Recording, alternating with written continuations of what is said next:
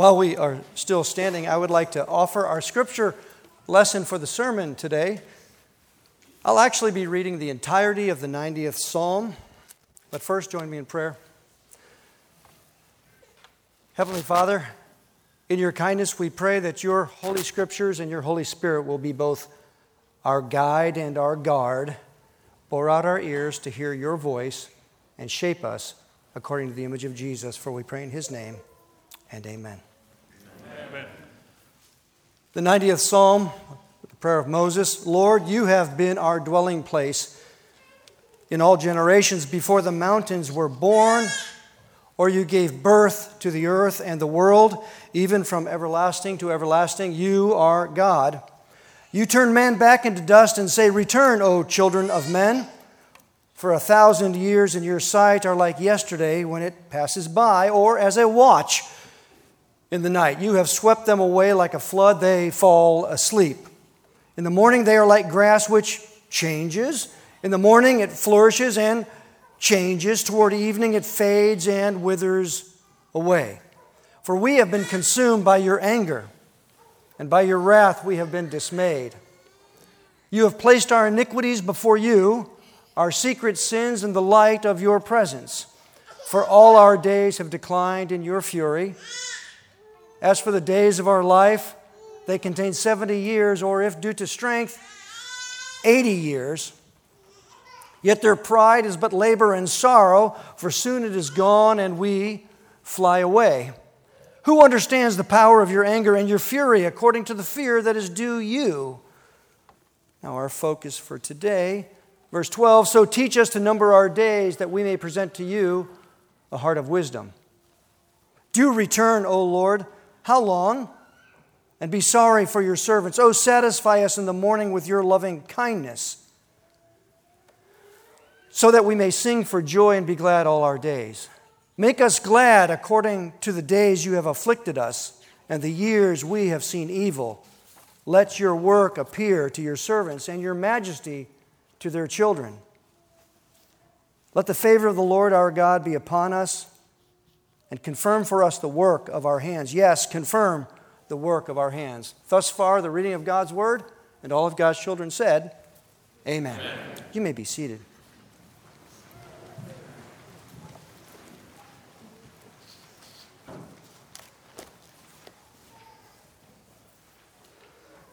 Psalm 90 is a prayer.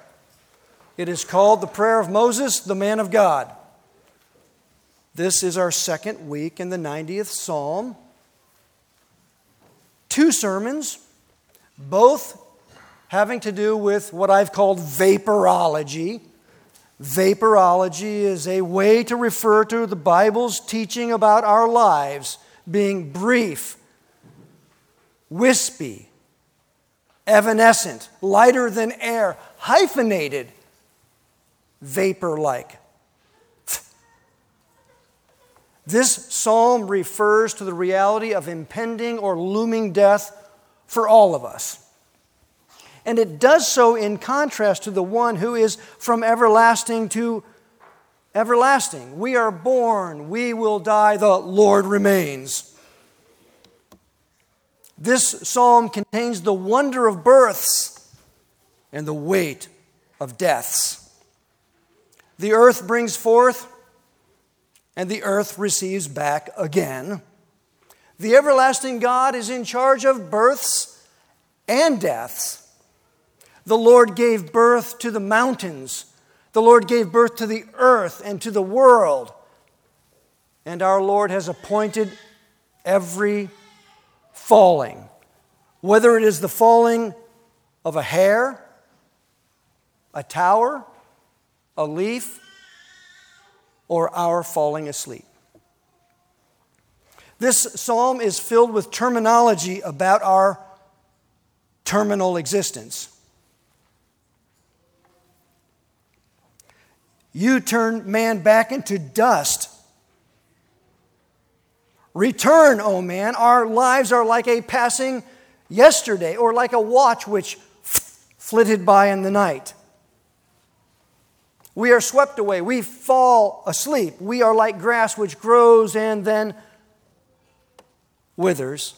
Our years end like a sigh, like a murmur, like a whisper, or like a tale that is told.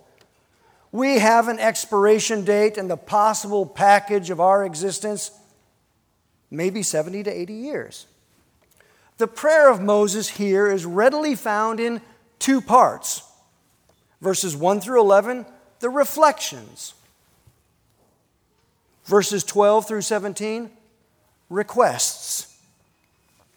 Last week we entered into Moses' prayer and we joined his reflections.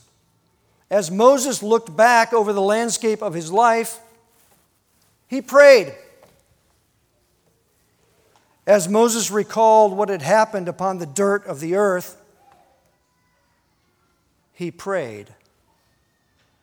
The earth upon which Moses walked was often opened with graves. That's why Spurgeon said Moses lived among funerals.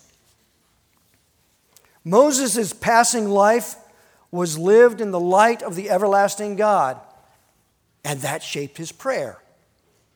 There are all kinds of fake prayers. This one is not fake. So let's together lean in and listen to the scratched out words of the aged.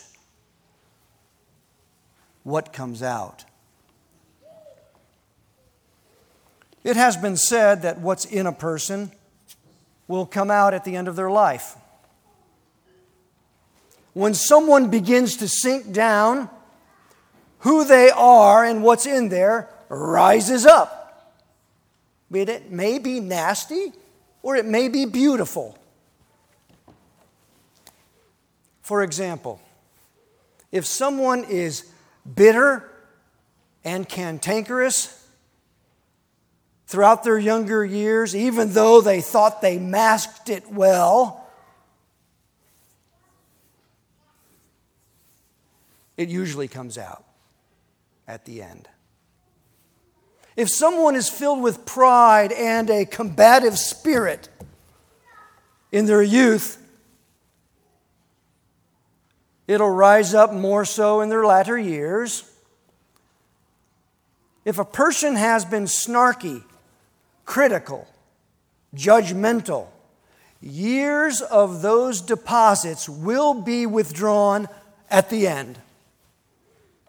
Years of planting those seeds will yield a stinky harvest of vile weeds.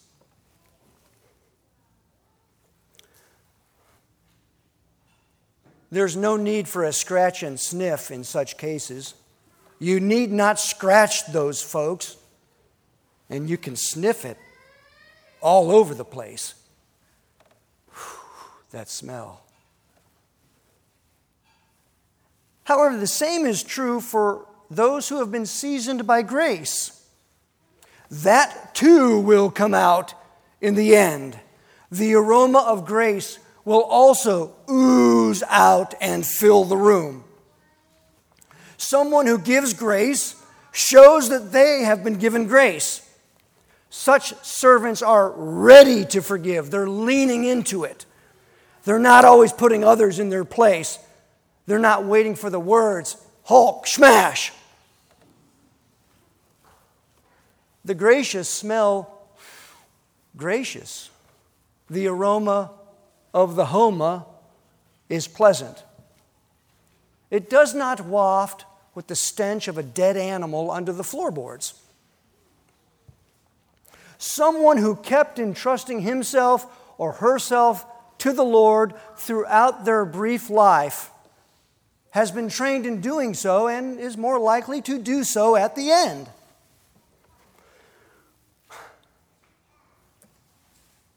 Our dear departed Olive Alexander revealed this as well.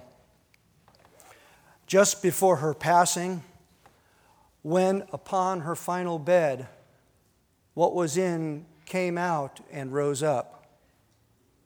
Songs, psalms, and hymns whispered out. the left hand being raised in praise to the Lord. What was in there through years of deposits came out just before her entrance to glory. Someone who has prayed for others throughout their brief life has been shaped like that, by that, and is more likely to utter or sigh out prayers for others at the end. Moses prays at the end.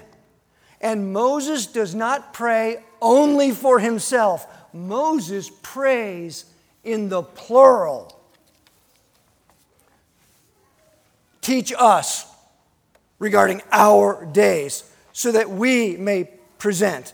Satisfy us so that we may sing and be glad all our days. Make us glad according to the days you have afflicted us. Let your work appear to your servants and your majesty to their children. May your favor be upon us and confirm for us the works of our hands. Our Father, give us our daily bread. Forgive us our debts as we forgive our debtors. Lead us not into temptation, but deliver us from evil. Moses prays in the plural. Moses, possibly coming to the end of his life, having reflected upon the endings of so many lives, he now makes some requests. Verse 12. Teach us to number our days that we may present to you a heart of wisdom. O Lord, because of death's approaching hoofbeats, teach us to number our days because our days are already numbered. Give us eyes to see and ears to hear so that we may present to you a heart of wisdom. On our own, we have pursued foolishness. We have embraced sin over the years. Shape us, train us, guide me, O thou great Jehovah. Let us be warned about wasting your gift of time. Continue to humble us as we look into the grave, which will soon become our bed. Give us your wisdom so that we may present your wisdom back to you. We can only give what has first been given to us. Teach us. Verse 13, do return, O Lord, how long? And be sorry or have pity for your servants. We know, O Lord, that we shall return to the dust from which we were created. We ask that you return to us before that time. Return with your pity. Lavish us with your mercy. Pardon us and give us hope of restoration. As we have always been under your watchful eye, assure us now of your favorable presence. Be our Emmanuel, God with us. Return to us with your favorable presence. Verse 14, renew us. O satisfy us in the morning with your loving kindness, so that we may sing for joy and be glad all our days. Renew us. We know that our lives are like all the yesterdays which pass. Our days are like a watch in the night. Make us new. Give us new days. Even as you create, there was evening there was morning another day. So we ask you to satisfy us in the morning with your loving kindness. Instead of wrath for our sins, give us your pardon, grant us your welcome, knowing that we will pass like the grass, withering in the evening. Give us new days and enable us to sing for joy and be glad for the rest of our days. Renew us. Verse 15.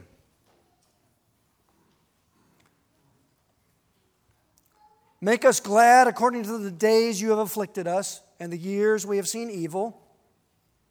Give us gladness in your ways. O Lord, we have seen evil, and we have known of your wrath upon us. Enable us now, O Lord, to behold both your kindness and your severity. As our sins have brought miseries upon us, miseries which we have deserved, we now ask for your gladness to come upon us, gladness which we do not deserve. May we not despair over that which we have deserved, but now allow us to delight in that which we do not deserve. Give us perspective, because you do all things well. Give us gladness in your ways. Verse 16, your work. Let your work appear to your servants, and your majesty or glory to their children. There's the heartbeat. O Lord, you neither slumber nor sleep. You know when we rise up, and you know when we slumber down. You are the giver of breath and the sustainer of all. We are your unprofitable servants. Allow us to see your work, your active hand upon us, and hope for the generations to come. Cause your majesty to be upon our children. Show your work among us. The last verse, the last request, verse 17. Your pleasure. Let the favor of the Lord our God be upon us, and confirm for us the work of our hands. Yes, confirm or establish the work of our hands. Finally, in your favor, O Lord, allow your pleasure to rest upon us. If you are not with us, we have no hope. If you do not go before us, beside us, or behind us, we have nothing, we are nothing, and can offer nothing but filth and offense. So precede us, and flank us, and follow us, and confirm the work of our hands. Yes, establish the work of our hands. May your favor be upon us. Each of these requests, 6 of them, are for the Lord to act. O Lord, do. I've seen what I've been doing over the years. I've seen what we've been. O Lord, act. 6 requests. Teach us. Return to us with your presence. Renew us. Give us gladness in your ways. Show us your work among us, and may your pleasure rest upon us. Now let me conclude. Prepared prayers, written prayers in the Bible are most beneficial. They teach us how to approach and address the Lord. Bless you. Written prayers also help us order and organize our thoughts. To use the phrase of C.S. Lewis, they canalize our prayer. Canalize, to put in a canal. Yes, ordered and arranged prayers provide canal banks in which the water of our words and our requests may flow. This is guidance, precision, and we all need this. I'm not immune. Ministers are notorious for long and scattered prayers which seem to just run around Robin Hood's barn chasing chickens. Sometimes ministers will end their sermon by re-preaching their sermon or giving the final application point once again.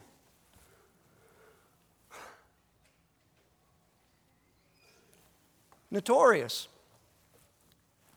It's possible, and it seems as if we are just wandering around while the autumn moon lights our way, and then we just ramble and go here and there. We wax on and we wax off. Perhaps in ministers there's a fear of precision, as if we're not doing enough. These requests teach us, Lord, act. Lord, act. Sometimes this happens so much that a congregation just wants the prayer to end. Say amen. Or maybe they'll channel their inner Prince Humperdinck. Say man and wife. Say.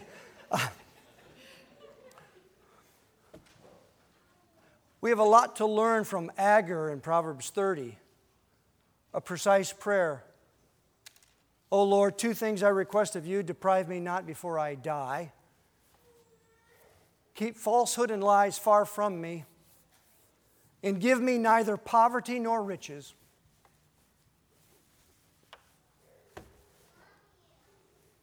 I will confess, before reading my Bible, my prayers are childlike, simply to retain and recall, and it sounds something like this. O Lord, grant that I may retain and recall what I encounter in your word.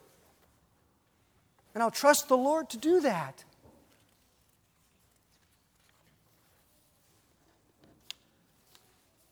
We've learned from Moses' reflections. Let us learn from his requests too. Place these words into your prayers. O Lord, teach us to number our days so that we may present to you a heart of wisdom. O Lord, may your favor rest upon us and establish for us the works of our hands. Yes, establish the works of our hands. 6 requests, precise and pleasing to the Lord. This psalm, now in sum, let's wrap it up. This psalm, reflections upon our vapor-like lives. This psalm, requests from those whose lives are like vapor, dying and praying. Sound familiar? Our prayers will continue to be the prayers of the dying to the living Lord who is from everlasting to everlasting. We who are about to die, we address you.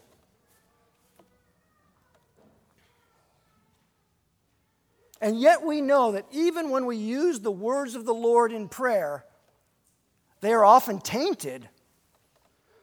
Often they are shaped by our selfishness instead of the majesty of the Lord. Since this is so, we do not trust our prayers, but rather we trust the one who both died and prayed. And we again see Jesus Christ in the Scriptures.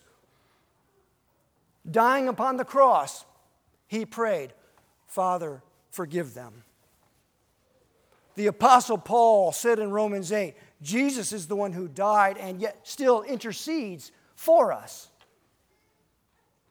And Hebrews chapter 7 says that Jesus is the one who can save us all the way to the end because he ever lives to make intercession for us. Dying and praying, found in Jesus Christ. To him be the glory forever. Amen. Let us pray together. Father in heaven, cause your word to sink deeply into our hearing and cause your word to be retained and recalled in all that we do. We pray this in the matchless name of Jesus, and amen.